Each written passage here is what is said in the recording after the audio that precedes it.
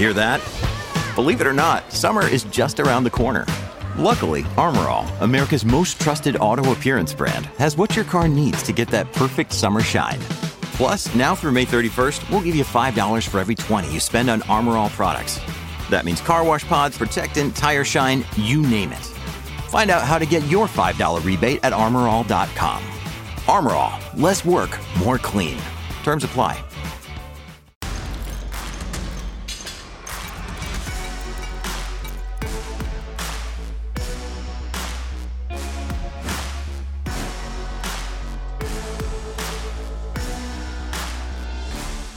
Welcome to Drilling Deep. I am your host, John Kingston, and I guess we should get right to it. But first, I do need to note that after I talk about diesel prices here for a few minutes, we will have our guest of the week. It's Jim Aloisi, and he's a lot of things. I can't really recap all of them because it's a long list, but this week, he's here from MIT to talk to us about highway funding and how the Highway Trust Fund, the Federal Highway Trust Fund, which is already beleaguered, is going to get even more so as electric vehicles grow in market share and pay zero in highway fuel taxes. It's going to be a good interview. So that leaves us talking about diesel prices. Let's note here that if you're in the transportation world, you're thinking that maybe nobody is noticing the size of the price increases that you have paid already and continue to face because everybody is focused on gasoline, but that's not the case. The reality is that in the oil world, everybody is talking about diesel. They're looking at inventories and they're looking at the spread between crude oil and Brent crude oil and diesel, and all they can say is, here we go again. Let's just get this a bit past the outright price. Let's get past that, which we know is very high. The EIA number used for fuel surcharges came in Monday at $4.54 a gallon. In California, it's pushing $6 a gallon. The actual EIA number was below $6, but on the street, there are plenty of $6 tags. The $4.54 price is the highest since the beginning of February, when the market was subsiding a little bit after last fall, when we did have $5 average prices nationally. The highest price was $5.34 at one point. If you've been tuning into Drilling Deep regularly, you know the reasons. Inventories worldwide remain tight, and while U.S. inventories a week ago, that's the week we have the most recent data on, they did take a pretty healthy jump. They're still about only 85% of normal for this time of year. There's nothing really to help us here because consumption is going to start to rise because of harvest season and then heating oil season. We got saved last year because winter was warm really all over the world. Can we count on that again? I think El Nino does tend to bring warmer winters to the U.S. Northeast, and the Northeast is the center of U.S. heating oil demand. Just to remind everybody, diesel and heating oil demand are very similar in their chemical composition, so the markets are very much linked. So because of El Nino, we might dodge a bullet again. But so much of the focus in the oil market right now is the cutbacks in the output from the crude output out of Saudi Arabia. Those grades of crudes are heavier, and when they are processed, you tend to get a lot more diesel. Losing 1 million barrels a day to Saudi output, that is the size of their so-called voluntary cutback, is not the same thing as losing, let's say, 1 million barrels a day of oil out of the U.S. shale patch, like the Permian in Texas or the Bakken in North Dakota. That oil is lighter and produces far less diesel in a refinery than the Saudi grades. This is a major reason for the diesel squeeze. The Saudis have recommitted to keeping those cuts in place through December. The International Energy Agency report that came out this week shows the market to be in a supply deficit, just as on crude, of more than 3 million barrels per day. More than 3 million barrels per day in the fourth quarter. And given the fact that some of that deficit is because of the Saudis cutting down diesel-rich grade output, it's likely that diesel prices will continue to be the price that rises the highest of all the various petroleum products. I wish I had some good news for you diesel consumers out there, but I don't. Time to move on here now on Drilling Deep. The federal excise tax on gasoline is 18.4 cents per gallon.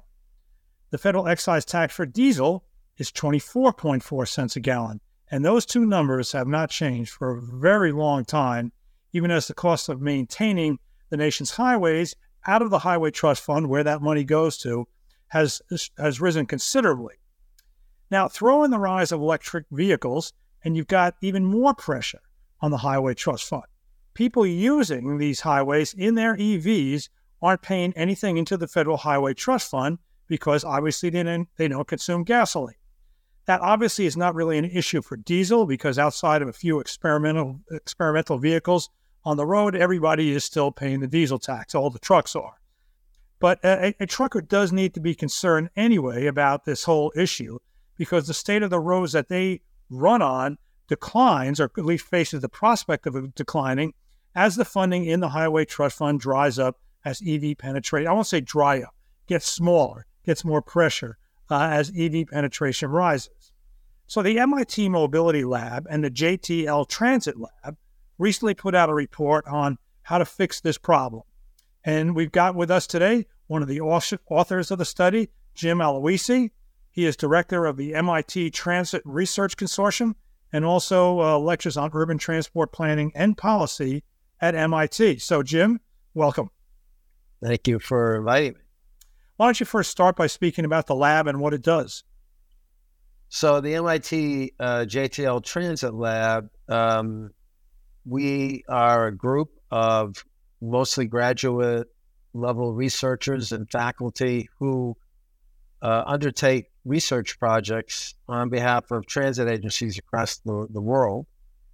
We've done work for Transport for London, Singapore, Hong Kong. We're doing work right now for some of the largest U.S. transit agencies. And what we try to do is sort of be responsive from a research perspective to practical issues that transit agencies are facing. You can imagine in this immediate post-pandemic period, with workforce shortages and with ridership being off, some of what we're doing is looking at technology and ways to optimize service delivery. You know, how to maximize service delivery with a smaller workforce using new technologies. We're exploring the future together with these agencies at a time that's, I think we're still in a little bit of a dynamic post-pandemic period. And by that, I mean, you know, I think that what we're looking at is you had a 1 or 2 year significant massive disruption thanks to COVID. Now we're in this sort of what I suspect is several year post-pandemic period where things will look like they're settling down, but they'll fluctuate still until we get to a point, maybe in 3 years or even 5 years, to what we can comfortably call a new normal. So that's what we try to do, is we try to bring the best of our thinking and our research talent to supporting transit agencies as they're going through this massive transition. And it's, as you can imagine, it's very exciting work. Right, but as this study did not focus on transit, it focused on sort of the opposite of transit, which are people using their cars on the highways. So why don't we jump right to some of your main conclusions? I laid out the issues here. The issues are that the highway, the money collected with the Highway Trust Fund for excise tax has through the excise tax has not covered their expenses for years, and has been supplemented by payment from the general fund. And then that problem is only getting worse. And again, with the rise of EVs, it's going to get further still. Your job was to come up with some solutions. What are some of the key ones that you concluded? I mean, maybe you can talk a little bit about how you got there. I don't know. Sure. I want to jump right to the end, but let's talk about what do we do next. So yeah, maybe just by way of prefacing it, as you started to do this, John,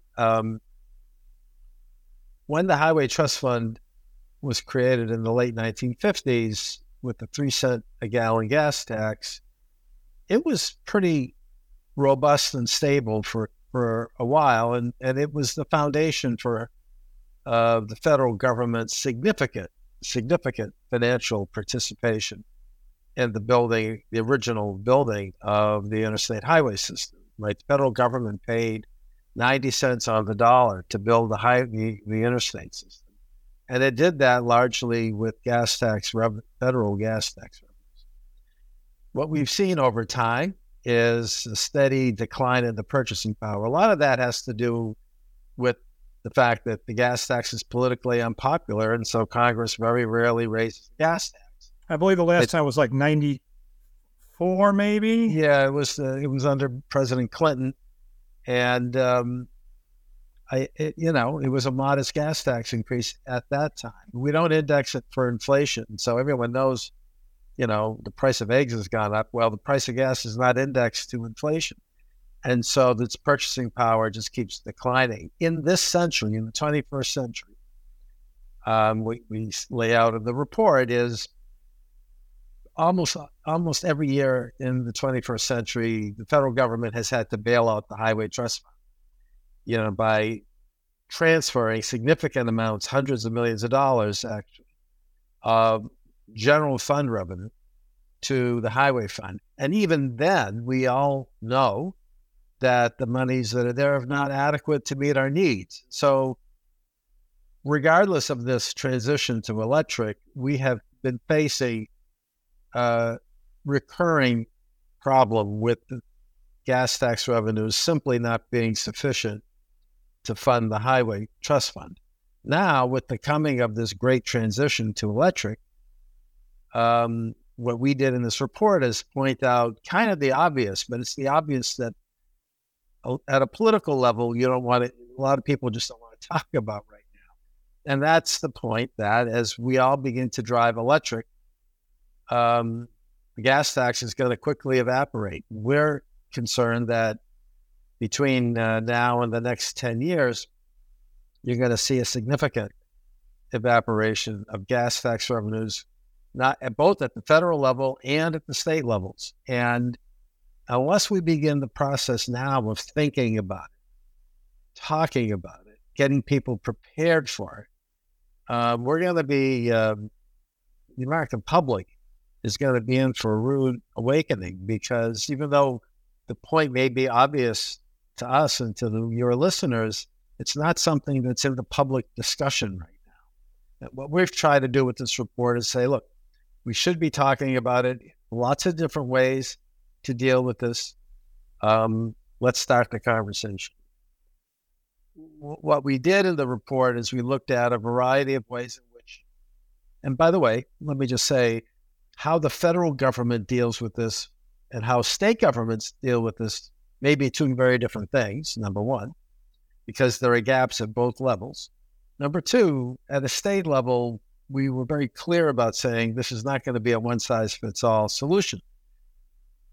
In California, the transportation funding for the state of California depends on significantly more so on the gas tax than, say, New York State or even Massachusetts or Texas.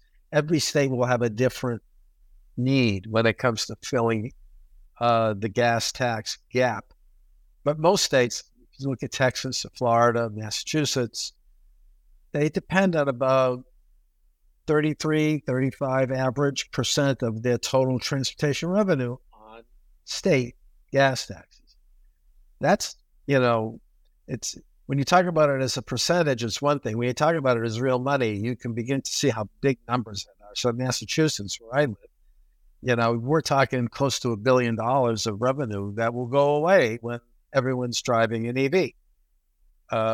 We don't know when everyone's going to be driving an EV, but most of the data that we looked at suggests that this transition will gain force toward the end of the 2020s. And you see, for example, many states led by California, but including 17 other states across the country, have already said after 2035, you cannot buy anything but an EV or an EV hybrid as a new vehicle. You see a massive investment at the federal level for EV charging. You see almost every automobile manufacturer globally beginning to shift manufacturing toward electric. So I think this is we cannot be, like King Canute and think that we're going to hold back the tide here. I don't think we can. Nor do I think we should, but I think we need to be thoughtful now about making sure that the revenue that we need to do everything we want to do in terms of building up and maintaining our infrastructure will be there. And that was the thrust of our report. All right, so let's go to some of the specific proposals that are in the report. There's a lot in there. We don't have time to go through all of them. Right. What do you think of some of the key ones? Well, I think that perhaps, and this will be no surprise to anybody, if you were to think about what's the most likely way for states, in particular states, but maybe even the feds, to replace the gas tax, it would be to introduce a road pricing approach, a user fee. And, you see New York already introducing what they refer to as congestion pricing. You see globally road pricing being adopted more frequently. And you see, toll roads proliferating in Texas and in Florida. Now, those toll roads were not introduced as a solution to a declining gas tax, but they have been introduced as ways to charge people for the use of the infrastructure. So I suspect some forms of road pricing would be adopted. I think, and depending on the state, from a policy perspective, I suspect that's going to be the first thing people begin to think about. You can certainly, if you want to think about it in a different way, when we talk about the report, is you can charge, in a world where there's no gas tax, you can say, well, maybe we're going to charge for the ownership of the vehicle, or maybe we're going to charge for the use of the vehicle. Right. Of course, the ownership of the vehicle assumes everybody's the same, which is that's a problem. It's a problem. It's very regressive. It's also, personally, I don't think you could, with some kind of flat annual fee, I don't think you could I don't think you could do it in a way where the number would be low enough that the public would accept it. But also, I don't think you could raise if you're talking about raising the kind of money that we need to raise to fill the gap, and not just fill the gap, but maybe go beyond that so we can actually fund all of our transportation needs properly in this country. I think you do have to mix that with the some type of fee on use. If you're talking about a fee on use, road pricing probably rises to the top. And road pricing, I use that phrase deliberately as opposed to say tolling, right? Road pricing could be any number of things, depending on the policy of the particular state or the federal government. So it could be traditional tolling, like exists today in many places. It could be congestion pricing, where you charge a certain fee for a certain time of day or for certain levels of service on the highway. It could be a cordon price, where you charge people when they cross a certain boundary, like New York is about to do, or like London currently does, or Stockholm or Singapore. It could be a variation of those. It could be something called VMT pricing. VMT stands for vehicle miles traveled. That's basic. That's a pure user fee. That's basically saying, we're going to look at your odometer and we're going to see how many miles did you travel today, and we'll charge you, a penny a mile, 5 cents a mile, whatever the case may be. All of these ways of charging someone, to say the obvious, are technology-based. And as such, I think they will become more acceptable politically, number one. And number two, they can be made to be more equitable and fair, right? Because you can means test something that you can use technology to administer. Well, you can't really means test the gas tax, right? That's a very regressive tax. But road pricing doesn't have to be. And so one could see different states thinking that there was some virtue to that, right? One could see, you could just do a lot more with the technology-based system. You could charge someone more who was using the roadway in a more congested urban environment than you could charge someone driving in a rural environment less, right? If you chose to do that, you could do that. So it gives governments a little bit or a lot more flexibility in terms of how they want to manage this. For those of us who may be old enough to remember toll highways where you actually had to stop and pay cash to a person in a toll booth, people hated that. It's the most transparent way to charge someone for the road. In this world of electronic tolls, it's very opaque. Most people don't even pay attention to their monthly Easy Pass bill. That means from a political perspective, we think it's more acceptable, because from a public perspective, that irritation of handing cash over twice a day to a toll collector will be gone. Let me ask you about, for our audience here at Freightways. Of course, our audience is measured in the millions, as we know, but it tends to be toward the trucking industry. What do you see happens to trucking in this? I mean, as I mentioned, the diesel tax, I would imagine, has not collapsed. It cannot be avoided by EVs. So where do you see trucks in your system? I mean, if it's just per mile, they put more wear and tear on the road, presumably it'd be a higher per mile rate. Yeah, I think that with trucks, by the way, and it's not just trucks, it'll be passenger vehicles too, but trucks will be the most egregious example. If you shift to electric, by definition, you're heavier, right? Now, maybe 100 years from now, today's battery technology will be such that the battery will be as light as a chip, but that's 100 years from now. Right now, EVs, whether it's a truck or a sedan, it's a heavier vehicle. So it's putting more wear and tear on the infrastructure. So the infrastructure is going to take more of a beating. And at some point, we got to figure out how we're going to pay for that, right? Whether that means you pay, you charge, you put a weight surcharge on. And I'm not just talking about trucks, John. I think it's going to have to be across the board. It may be that we look at weight for the first time, really, across the board as a factor in charging everyone driving everything from a regular personal vehicle sedan to a truck.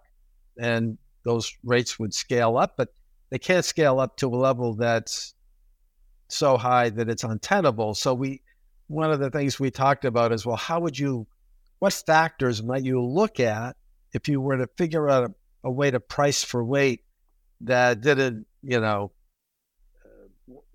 cause an untenable level of cost to the owner of the vehicle.